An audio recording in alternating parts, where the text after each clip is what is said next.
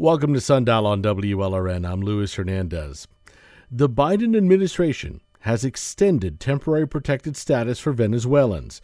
TPS protects immigrants from deportation during humanitarian crises or natural disasters, and this special status allows them to work in the U.S. Those protections are now extended for another 18 months. That relief is still not available for Venezuelans who arrived in the U.S. more recently, so for those who arrived after March 8th, 2021 to be exact. Earlier today, we spoke with WLRN's America's editor, Tim Padgett.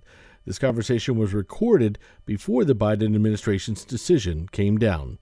What does TPS mean for Venezuelans right now?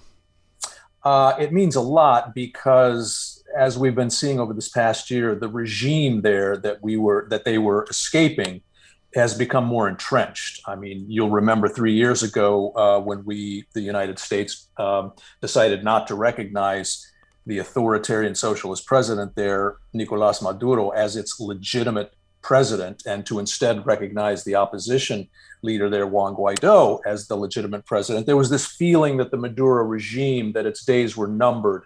That simply didn't happen. And that disastrous authoritarian regime is, as I said, looks more entrenched in power now than ever.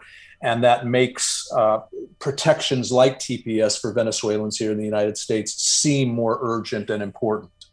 As we await this decision, I want to go back and also remind myself of how that application and reapplication process works. Right. TPS, temporary protected protective service. It gives the refugees, in this case Venezuelans, but this is also extended to so many other nationalities, Haitians, Hondurans, etc. It designates them for 18 months of temporary protected status, and that 18 months can be renewed, which it has been, for example, for Haitians for many years now. And that's what they're hoping will happen now, so that come September, the Venezuelans who are here can have another 18-month extension for their temporary protected status here. The problem, of course, is that as this goes on and on, the temporary and temporary protected status begins to lose its meaning, and that's where the controversy comes in. Yeah, and I want to get to that in a minute, but over the years, you've been on the program and talked to us about how what's been happening in Venezuela, and we've watched how it's just been degrading the entire system and life for a lot of people, and a lot of people trying to get out. Right now, what's happening in Venezuela? Has anything changed?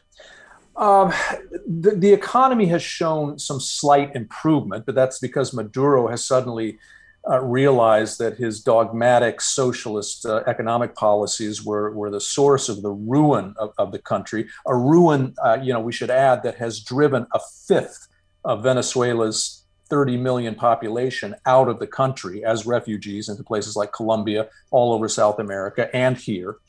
But still, the economy is in ruins. And what we've been seeing in Venezuela over the past 5 or 6 years is what economists are calling the worst humanitarian crisis in modern South American history. So it's no wonder then that we're seeing Venezuelans making their way not just to other countries in South America, but deciding to come here through Mexico. Last year, we started seeing a record number of Venezuelans coming over the U.S. southern border. If Biden extends this TPS, first of all, are we talking? What happens? Are we talking about the Venezuelans who are living here, or because we were looking at an estimated 250,000 who have arrived since the protection was granted? Is it for just them? Is it for anyone who's coming later? Well, here's another one of the sticking points. When President Biden extended TPS to Venezuelans here back in March of 2021, last year, about as many as 300,000 Venezuelans were thought to be eligible, who were here by that date. If you came to the United States after that date, you weren't eligible for TPS.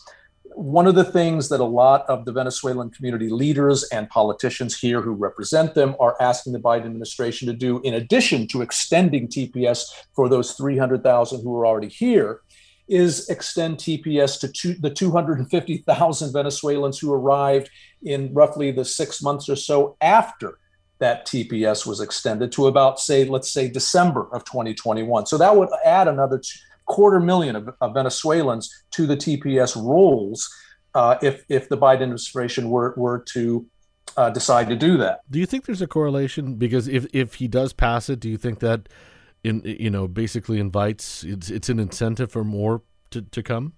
That is the big sticking point, as I said. Last year, for example, when we saw that influx of Venezuelans coming over the southern border, many of them were coming after Biden had already extended TPS to Venezuelans here in March of 2021. What did we see in April? We saw thousands of Venezuelans leaving Venezuela and coming to the U.S. southern border because they didn't read the fine print of TPS. They thought that because Biden had given TPS to Venezuelans who were here before March of 2021, well, that meant everyone gets TPS. And again, it was like a magnet for Venezuelans to come to the U.S. southern border. A lot of hardships, and there is that problem. If we extend TPS and if we give it, to even more people, will that simply encourage more Venezuelans to throng to the U.S. southern border and worsen the refugee and migrant crisis there? And I think this is also part of Senator Marco Rubio's argument. He's not in favor of it because he thinks it will incentivize people south of the border.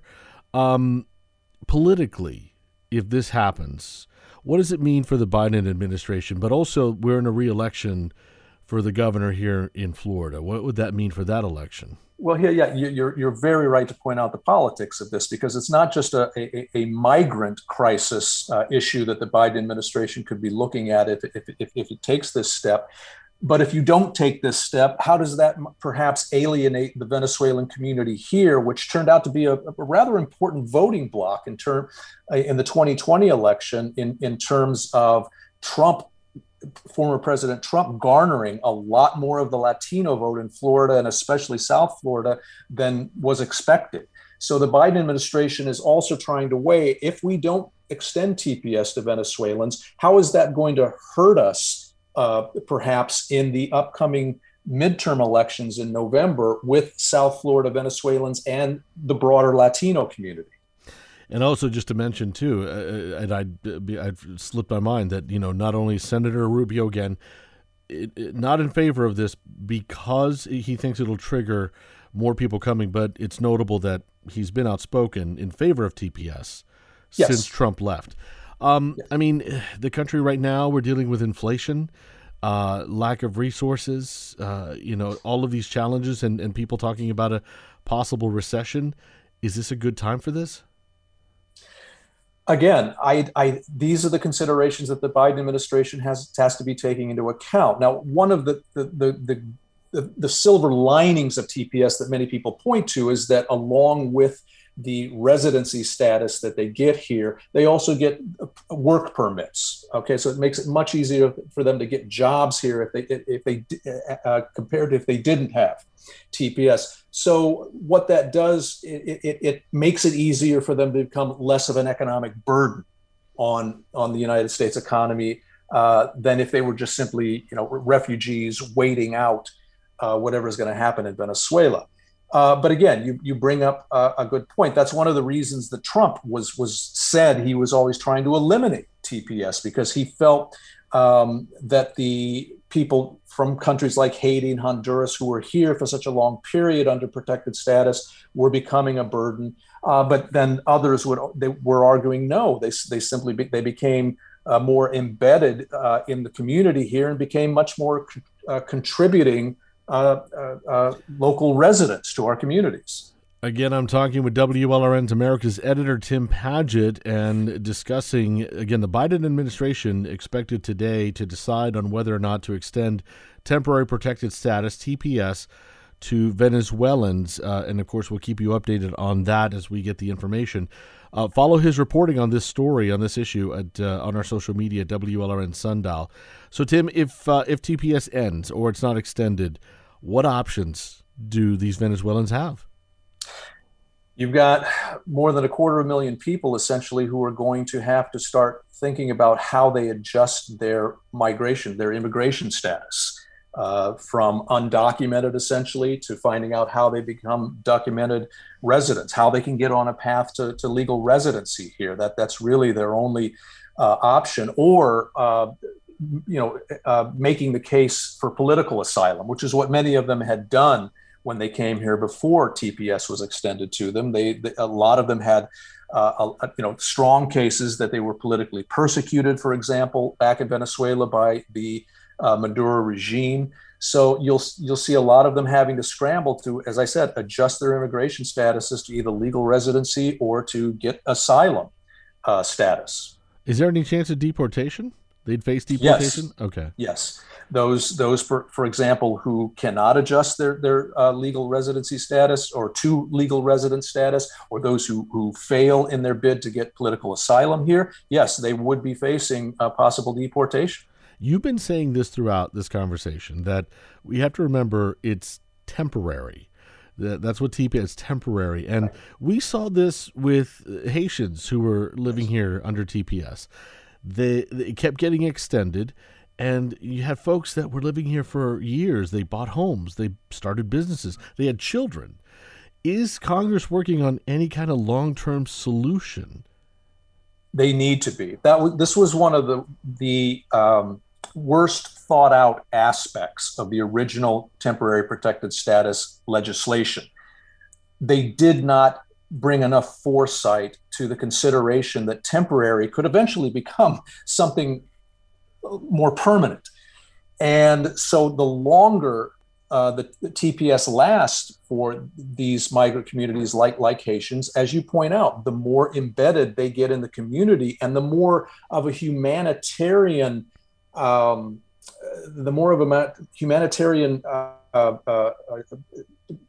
what's the word I'm looking for? I mean, I think the more of a sort of a humanitarian crisis you face when you're suddenly thinking about, well, do these people then have to be deported back to Haiti or Honduras or wherever after they've been living here for, say, 15, 20 years, and they've got homes and cars and jobs and families, kids who were born here, et cetera.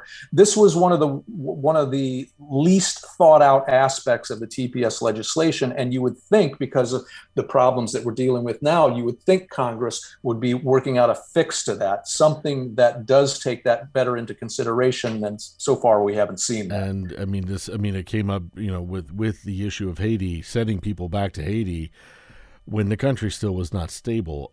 Exactly. Talking about Nicolas Maduro, so the U.S. doesn't recognize him as the legitimate president. They see Juan Guaido, and yet they're talking to Nicolas Maduro. It's a contradiction. What's going on? Well, as I pointed out earlier, the problem is Nicolas Maduro turned out to be not such an easy guy to overthrow. He's very entrenched in power now. And so the reality is, if the United States or our allies want to be talking to Venezuela about things like oil, like releasing US or European prisoners who are in Venezuela, you still have to talk to Nicolas Maduro, despite the fact that we don't recognize him as Venezuela's legitimate president, because, and they're quite right about this, he quote won his 2018 re-election by fraudulent means, unconstitutional means. And so that is why we recognize Juan Guaido, who under the Constitution would be the legitimate head of state in Venezuela. And that's where things stand. All right. We're going to keep following this story as we would wait to see what the Biden administration is going to do. Again, on temporary protected status for Venezuelans. And, of course, stay tuned throughout the program or through All Things Considered this afternoon. When that comes out, we will report it. I want to move to another big story in Latin America today. It's the anniversary of the historic protests in Cuba against the regime in power. Those protests, as we remember, they were unprecedented, made international headlines, and they were followed by harsh crackdowns by the Cuban government and a mass exodus that we're still seeing today of Cubans. Remind us briefly, Tim, of the movement behind those protests. What started it? Well, it was anger that had been developing for years, and it was really brought to a boil in large part by the pandemic, which simply made Cuba's economic collapse even deeper. And it made the daily struggle to find food and medicine and other basic goods even more harrowing. And so you had that, but then you also had a real current in the country that had started earlier in the year with an artist movement called San Isidro that had convinced most Cubans that it was time for them to really come out and start demanding more free speech rights and rights of that nature. So it all bubbled up last summer on July 11th, and you saw this, as you said, unprecedented wave of thousands of Cubans all over the island coming out to the streets to march for reforms, but also an end to this dictatorship that they've been living with. And they were chanting things like, "We're not afraid anymore." It was something the Cuban regime in its 60 years of power, this communist regime, had never seen, had never confronted before with the Cuban people. Did that movement have actual leadership? Not really. What the leadership, we've often said the leadership it had was social media. And this protest anthem that had been recorded by Cuban rappers earlier in the years, which, as you know, Patria y Vida, a homeland and life, which was a sort of a sarcastic, angry poke at the communist regime's rather dismal slogan, Patria o Muerte, homeland or death. And that became the rallying cry, really, for Cubans. And so when they finally had it, they got on social media and using shout outs like Patria y Vida, they rallied each other out into the streets. And that social media finesse that they demonstrated was really sort of what, that's what you would call the leadership that those protests had. And I mean, so we saw that, and then we saw the crackdown by the government, a lot of people arrested and jailed. I mean, has the momentum gone? Do you think what are they doing in Cuba today remembering this? I think, sadly, the momentum has gone, unfortunately, because the Cuban regime showed its true colors very quickly, swiftly, in the wake of the protests. They rounded up and arrested more than 1,000 protesters in the years since. They've handed just ridiculously long prison sentences to even teenagers, up to 25 years or more. And so you've got about almost 300 people languishing in prison right now in Cuba with those sentences. So the Cuban regime really cracked down in ways that, I think even its worst critics didn't anticipate. And human rights groups across the world are really condemning the Cuban regime's response to this. And now you ask, what has been the response of the Cubans on the island to this? Their response has been largely to just leave the island. We're seeing a record number of Cubans, the sort of numbers of Cubans that we haven't seen in decades, coming to Florida, for example, on boat, but to the Florida coast, or now most of them coming up by land through Mexico. We've got a record number of Cubans, more than 150,000 that have shown up on the U.S. southern border in the past 6 months or so. So we don't expect any other form of demonstration either in Cuba or here in South Florida today or this week? Here in Florida, yes. I mean, today we're seeing a number of commemoration events by the Cuban exile community here, I think culminating in a march on Southwest 8th Street or Calle Ocho in Little Havana this evening. So you are seeing a lot of commemoration of the anniversary of these protests last summer here in the United States. There will also be a protest rally outside the Cuban embassy, I believe, in Washington, D.C. today. The problem is we probably won't be seeing much of a commemoration by Cubans on the island itself because the Cuban regime is waiting to really crack down hard on that if it happens. Let me finish with this. We saw the Obama administration trying to open up conversations with Cuba, and he visited the island nation, and then Trump came in and reversed a lot of things. What has Biden been doing? Biden has been going very cautiously. He doesn't want to go. He wants to go back to sort of engagement with Cuba, but only in the sense that it would help us help, for example, what's called cuentapropistas, the fledgling private entrepreneurs, or would help whatever civil society, anything that doesn't sort of smack of helping the regime. And so I think he wants to go back to the policy of Obama engagement, but with a little harder hand than Obama used. But again, he's being very cautious. Follow everything that's going on in Latin America. Just follow Tim Padgett at WLRN.org. Tim, always a pleasure. Thank you so much. Thank you, Lewis. Well, still to come, some South Florida doctors argue lawmakers without medical expertise shouldn't be making laws around abortion.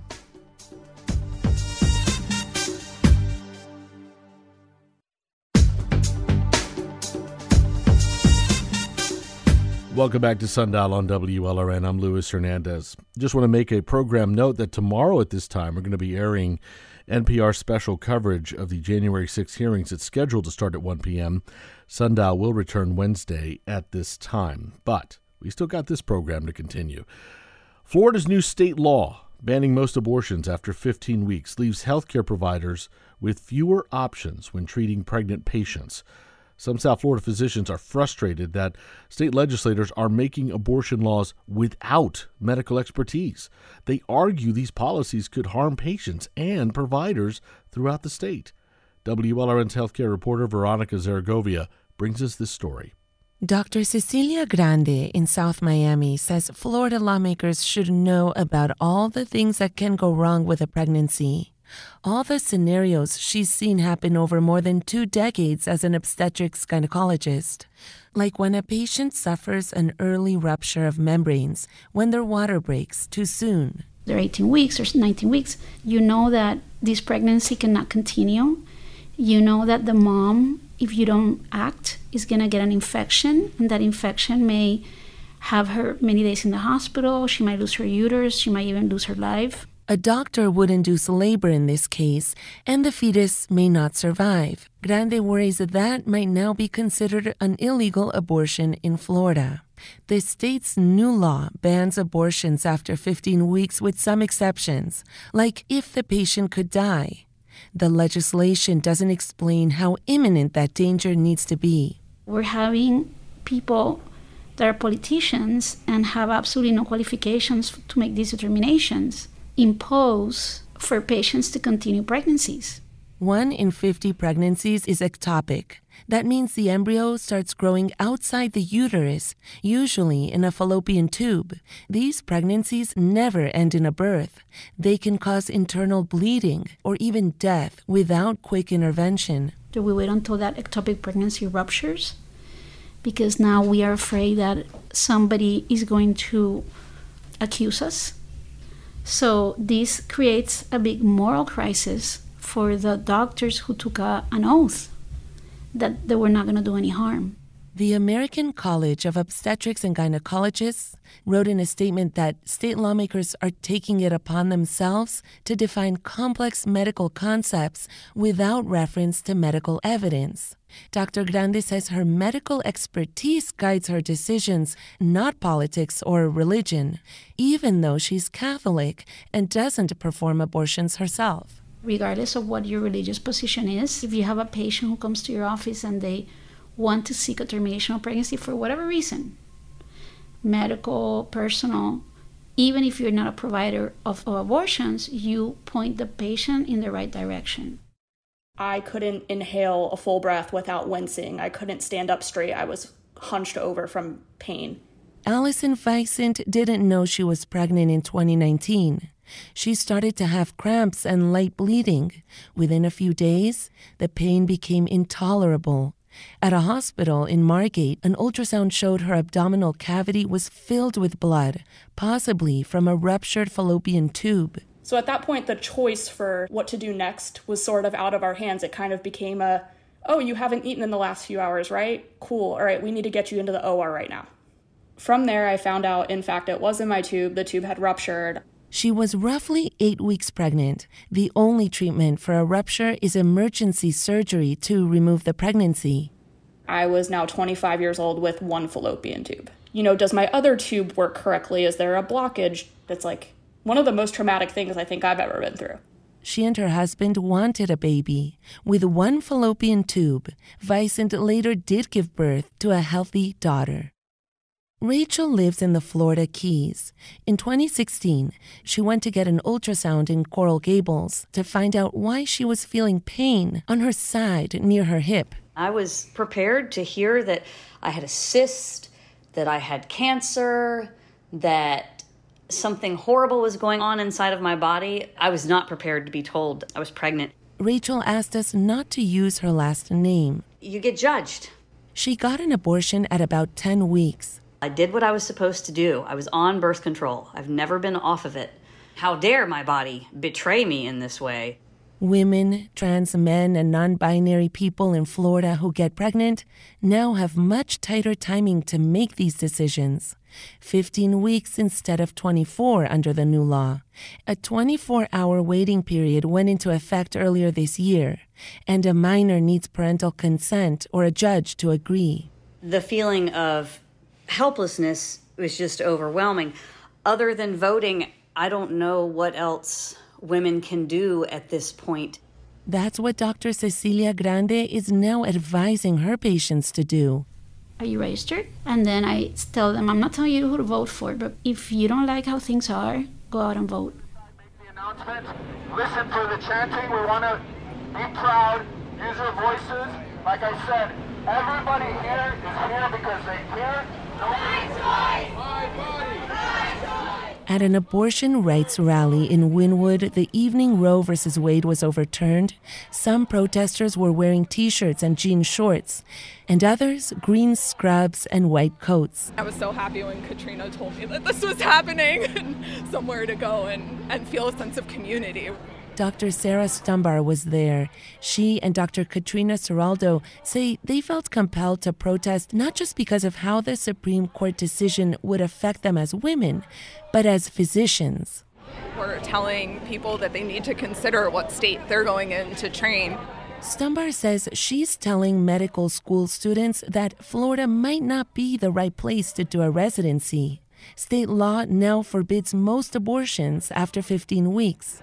Here in Florida, you won't be able to get later training for second trimester procedures if that's what you're looking for. Florida is already facing a shortage of doctors and nurses.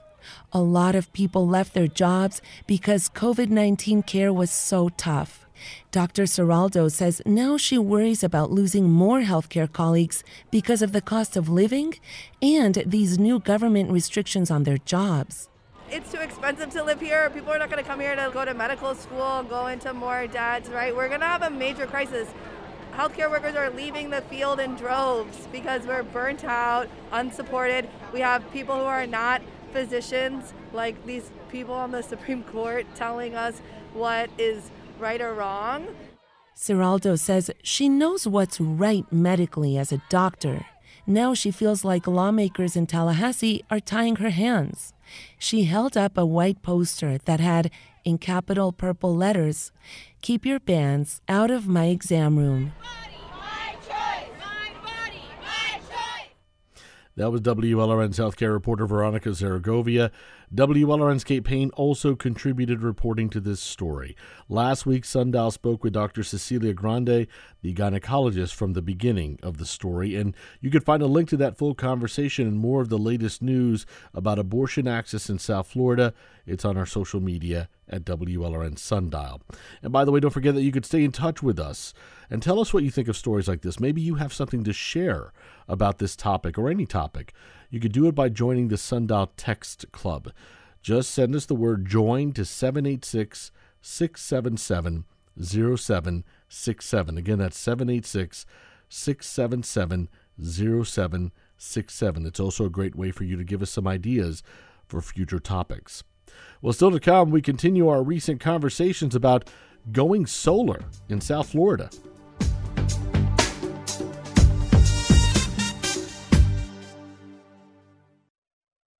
The committee investigating the January 6th insurrection resumes public hearings. Join us for live coverage and analysis of the 7th hearing tomorrow from NPR News. Starting at 1 p.m. on the air and the WLRN web stream. Tonight on WLRN TV, we kick off a new season of drama in England's most murderous county, where ironically, paradise and perdition collide. Midsummer is known for its rolling hills, small charming villages, quaint customs, and bizarre murders. In the season premiere, the annual Paramount Dance Extravaganza arrives at Midsummer, bringing deep-running feuds, passions, and deadly ambitions behind the sequins and smiles. Watch The Point of Balance on Midsummer Murders, tonight at 9 on WLRN TV. Volo Foundation reminds you that meat and dairy account for nearly 15% of the world's greenhouse gases every year. By reducing their consumption, we are reducing global warming emissions. Volo Foundation exists to accelerate change. VoloFoundation.org. Welcome back to Sundial on WLRN. Florida is the Sunshine State, but as a state, we're not taking advantage of the resource. According to the Public Service Commission, there are roughly 90,000 homes in Florida that are run by solar.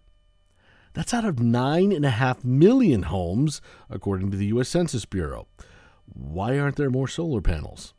We spoke with the Miami Herald environment reporter Alex Harris about that. It's part of a recent series. Sundial's been exploring solar energy. Alex, I wondered how many homeowners you've talked to who went solar, because I want to know what they're saying about it. Are they happy? So I feel like most people I've talked to with solar are happy because they everything has sort of lived up to the promises they heard when they initially made that decision to put solar on their rooftops. They have lower power bills. They have more confidence knowing that their energy comes from a cleaner source. And sometimes they can even sell that power back to the grid, and it lowers the cost of getting their money back for their solar installation. You know, we think about like what we heard from David Lewin earlier, and the thing that he reminded people is it's a long-term investment. Do people get the sense like they understand that, like this isn't going to just magically flip overnight, that this is a long-term investment you're making? Right. So I feel like that's often the case for folks who put it on single-family homes that they own. We heard David talk about getting a $30,000 value instantly added to his house. And that's great. And it doesn't count where he lives in Broward County against his property tax, which for him is just instant equity. But for others, you know, sometimes you think, okay, wow, this is a lot of money to spend up front. Much like impact windows, it's one of those things that you kind of see the benefits of slowly over time. Although, you know, with impact windows, maybe you get a break on your property insurance. Not so much for solar panels. So I think maybe sometimes there's a little frustration from folks who really wish they could pay it off faster and go straight into the, paying back their investment as fast as they possibly can. What are like 2 or 3 myths about solar panels and solar installations that you keep hearing over and over? It's really frustrating. I think something I often hear from folks is that they didn't realize that to get the best amount of energy and have the most efficient solar panel array, like how they lay it out on your roof, sometimes you have to cut down trees. And that can be a deal breaker for folks because, you know, if you have those big, old, mature oaks and beautiful trees in your yard, they shade your windows, they actually bring your power bill down, and they're beautiful. And I think folks sometimes are sad to the idea that they might have to lose a tree that they've grown up with for years or decades just so they can have the most optimal solar array. And the quote that they initially give you is usually based on what is the most optimal solar array. And if you decide, I really want to keep that tree, I want to move the panels somewhere else on my roof, that can mean that you're not exactly getting as much power as you originally were quoted for. But sometimes folks can work around it. Sometimes you can have panels that are more mobile, but that can be a consideration. And then the other thing I think folks don't often know is you have to have a roof in pretty good condition because those panels are a little extra weight and they are kind of adding on. So you might need to double check your roof. Is it in tip-top shape? Do you need a new one? Do you need to patch something up? And though I know building codes have changed a little bit now for in some cities and counties around here, you have to have a solar ready roof when you refix it. You have to have those tie-ins, you have to have everything you need. But yeah, I think people sometimes think it's easier than it is. There's a couple more considerations than maybe they think about when they look at their neighbor's roof and see a bunch of beautiful, shiny solar panels on it. Yeah, and David had mentioned that too. The trees are an issue, but also what, I guess, the direction your house is pointed in and how much, sun you're going to be getting on those panels. I wanted to go to some of our listeners' comments. We heard from a Samster Smithy on Twitter. He says, quote, "Why isn't rooftop solar required on every parking structure, big box store, and office building, etc.? Is that discussed? I mean, is that? I guess the question would be: is that a government question, or is that just the business? The business has to decide if they want to put solar. But why don't we see more of that? That's a really good question, because I think every study we've seen from experts has shown that if we really used exactly like that listener said, if we used up all that available space we have in big box retail and shopping centers and parking garages, we could really, really do a number on the amount of solar power we have in this state, the Sunshine State. But it's ultimately the government can't force businesses to do that. We've had a lot of preemption laws from Tallahassee, which basically says to cities and counties and towns, you can't force businesses to do things. You can't force people to choose what kind of power they want, which is, meant to be more of a free market, do whatever you like, but unfortunately has the effect of encouraging people to hold on to fossil fuels like natural gas or whatever alternate power sources. But we have seen a lot of big companies, both as, a source of making better ethical decisions and going with what their consumers want, like Walmart are investing in solar in their big box retail. And we're also seeing, it just makes economic sense for a lot of these companies. But it does require more of an upfront investment. And often that's not what you see in businesses. Businesses rarely make these decisions, never make these decisions just because it sounds like a good idea. All businesses make their decisions because they're either forced to or because it makes economic sense for them. And as the price of solar drops, we see more of this happening. But you as a consumer can always go to your companies that you like to go to, or you can go to the businesses that you work for or the companies you own, and you can make that choice and you can push to ask for more solar. I don't know if you'd ever seen this. I was thinking about, from reading that tweet. When I was in Las Vegas, I saw it at a college campus. They have, the center part of the campus. Basically it's just this, center park in between all the buildings. They built a solar array as a roof.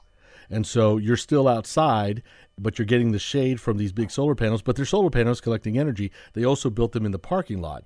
So now you have shade for your car, but they're solar panels collecting energy. I don't know if you've ever seen anything like that anywhere in your travels. Yeah, they are really cool. Actually, FIU has one on its campus out by Sweetwater, sort of near some of the engineering buildings. And it's awesome. It's, like you said, double duty. You are keeping those cars cool, which as Floridians, we know is more important to have a shaded parking spot than a closed parking spot. But you're also generating electricity that you can use to power your building. You can use to power the electric car chargers, maybe even that you have under that shaded parking area. There's just so many reasons that installing solar in these places just makes sense, just economically and also quality of life. It's kind of why don't we do it more often is the question. Right. So, Alex, how much of the energy in South Florida are we producing from renewables? I mean, not just from FPL, but houses and businesses. How much of it is solar? Right. So the amount of energy that's renewable differs because, different amounts of solar panels in certain places, different amounts of whatever your natural local power plant is creating. But in Miami-Dade County, we have about 27% of our power from renewable sources, the vast majority of which is nuclear from Turkey Point, the FPL plant down there in Homestead. But the county has done some sort of analysis and figured out that if we install a lot more solar, we could get that number up maybe 10% higher by 2030. But really, it's kind of a low number. Maybe 5-7% of our power in Miami-Dade County right now is solar. And most of it, as I said, is nuclear.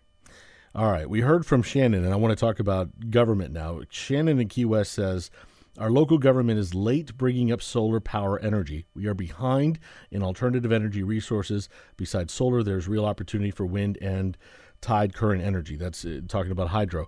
But let's talk about government, because you've reported on this with Miami-Dade, and they had a plan to cut their emissions in half, I believe, by 2030. Right. So obviously, one of the most important things we can do to slow down the worst impacts of climate change is to stop releasing greenhouse gases into the atmosphere. And that means Miami-Dade County needs to cut its emissions pretty severely by 2030 so that it can, help us with our fight against climate change. But it's kind of tough to do that in Miami-Dade County, because we're at the mercy of a monopoly utility that hasn't really made that full commitment to cutting its emissions at the same speed that Miami-Dade County wants it to be at, and also because of the airport.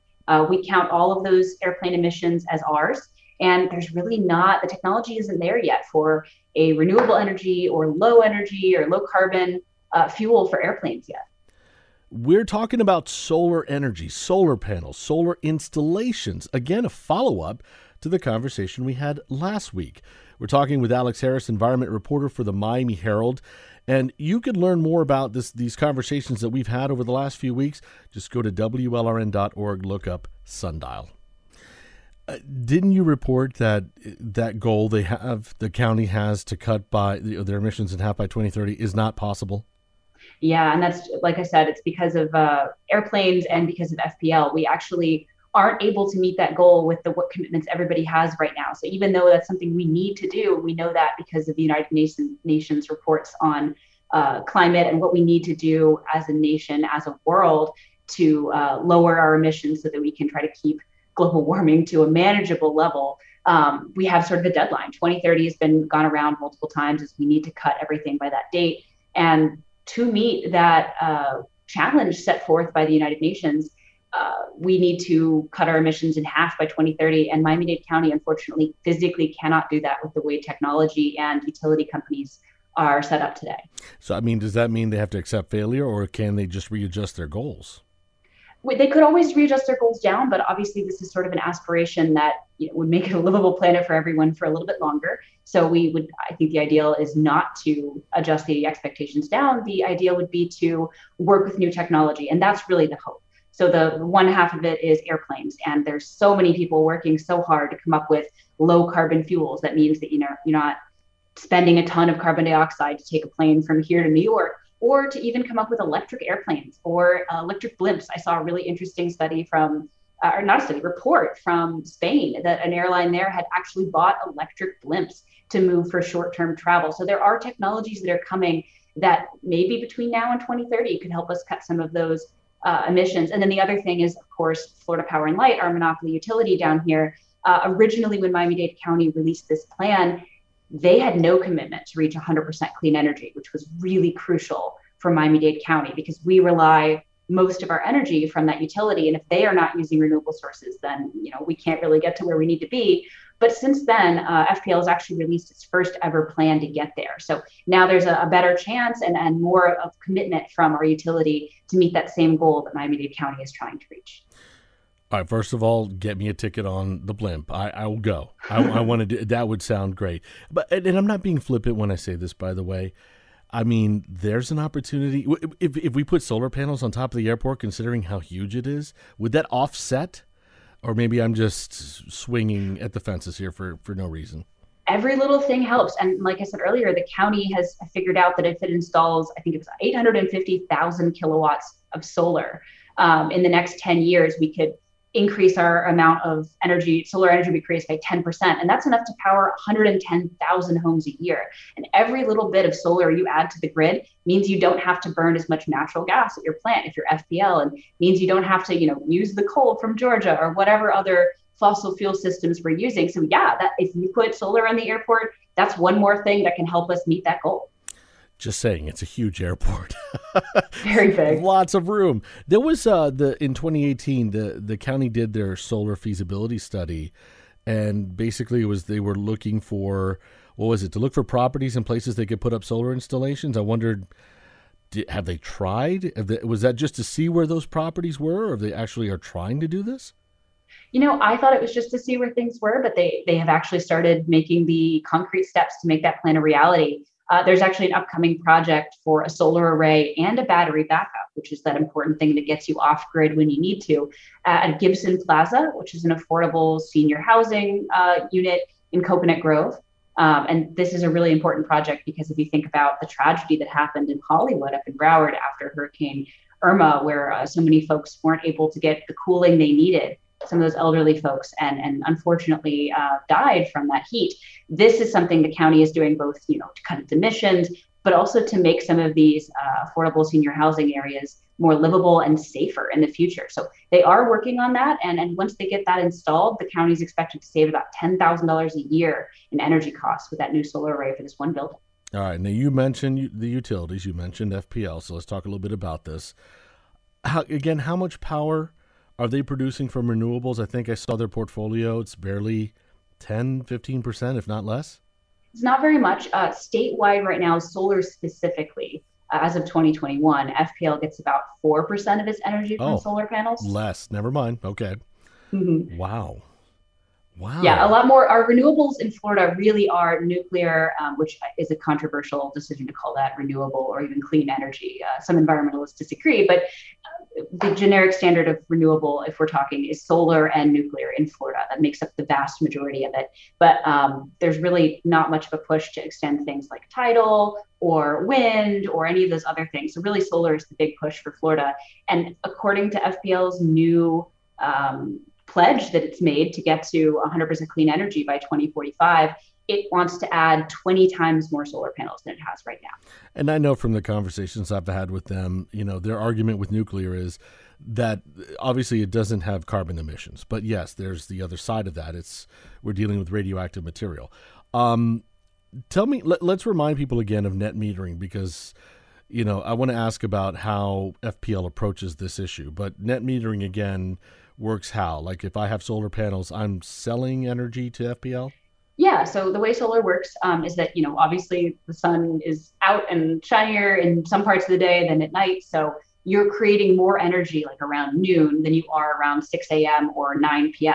So when you're creating all that extra energy in the middle of the day, it's more than you use, because we mostly use more power early in the morning and late at night. It's kind of funny that the creation of power from solar is kind of the opposite of how we use energy in our society. So in the middle of the day, you are creating more energy than you're actually using. And net metering is the process of selling that back to the grid so that FPL can zip that out through the power lines from your house and give it to your neighbor who doesn't have solar so they can run their air conditioning in the middle of the day. And I'm going to take it they're not a big fan of this, because they were trying to push a law to restrict this in the last session. Right. So the reason that utilities like FPL do not like net metering is currently the rates are set for they buy the energy from you at the same rate that they buy from any other utility. It's called the market rate, which is a great thing for homeowners because it means that you can make a pretty good amount back and you can pay off your solar panels faster, which makes it more affordable. And you can skip straight to the part where you are just producing clean power that you already paid off 5 years ago. But if you are FPL, that's a lot of money. And the argument from utilities is, well, you're not paying to fix up the power lines. You're not paying to fix up our transformers. You're not paying the staff rates for the line workers to go up after a hurricane and fix things up. So FPL wrote a bill that they passed in Tallahassee this year to go ahead and cut that rate down over time to lower the price that they have to pay you to buy the solar that you're creating in the middle of the day. And the governor vetoed it. Let me finish with this. In your reporting, in all your experience, what's holding us back from more renewable? Is it the cost? Is it government? Is it the utility? Or is there something else? Sort of a multiple choice answer there, because I think the utility really, we've seen FPL, it is against their business model to have a lot more rooftop solar. And there's not much. Only 1% of Floridians have rooftop solar. So it is a small audience we're talking about here. And really, it's not in their business interest to have more of that. And they really do try to stand in front of it with bills in Tallahassee, with minimum rate bills that we talked about last week, all sorts of little small things to sort of make that less affordable. And also, bureaucracy can be a pain. You could be more, you could incentivize it more. You could offer, continue that tax credit. You could make it easier for people to put them on their homes. You could have, so your homeowners association doesn't fight you if you try to do it. There's so many ways that we could be making solar easier that would really help us transition to that clean energy future we absolutely need. And really, I think the fault can be shared among a couple groups here. But, if you have the opportunity and the money to do it, go for it. That was environment reporter Alex Harris for the Miami Herald. Again, share with us on Facebook or Twitter, if you're considering going solar, maybe you just did. We want to know more about that process of finding the right company and what those upfront costs are like. And if you're satisfied, if you're happy with going solar. Again, look us up. Just look up WLRN Sundial. We keep hearing from a lot of you on our social media. Jeffrey wrote us, quote, "We live in a condo without a place to plug in a car. We hope to take advantage of the Florida sun with an Aptera electric car with integrated solar panels, providing that company survives and produces their solar car." Let's hope so. We'll see. Again, we'd love to hear more from you on this topic. Well, that's our program for this Monday, July 11th. Katie Munoz is our lead producer. Leslie Ovalle is our producer and social media editor. Our engagement editor is Katie Lepre-Cohen. Our news director is Terrence Shepard. Alicia Zuckerman is our editorial director, and Jessica Bakeman is our senior news editor. Peter G. Mertz is WLRN's vice president of radio. Don't forget the theme music for the program is by the Miami Afro-Cuban funk band Balo at gobalo.com. And if you missed any of the program today, listen to it tonight. The rebroadcast is at 8, or download the podcast. If you prefer the podcast, don't forget, subscribe, rate, and review. We'd love to hear from you. Well, as I mentioned earlier, tomorrow at this time, we're going to be airing NPR special coverage of the January 6 hearings, scheduled to start at 1. Sundial returns live on Wednesday at 1 o'clock. Don't forget, by the way, our Sundial Book Club. Are you a member? If you're not, don't forget, just go to Facebook, look up Sundial Book Club, ask to join. It is free. We are reading for the month of July the book The Everglades, River of Grass by Marjorie Stoneman Douglas. Find out more on the Facebook page. By the way, we're going to be doing something special. For this one, we'd love to hear from you. If you have a story, maybe a little essay you want to write, or a poem about the Everglades, tell us that story. Share it with us on our Facebook page, again, under Sundial Book Club. I'm going to be posting a little poem of my own up there as well real soon. Again, look us up at on Facebook, or you can email us, sundial@wlrnnews.org. I'm Luis Hernandez. Thank you so much for listening. Stay safe. Take care of each other. The program is made possible in part by support from Miami Cancer Institute.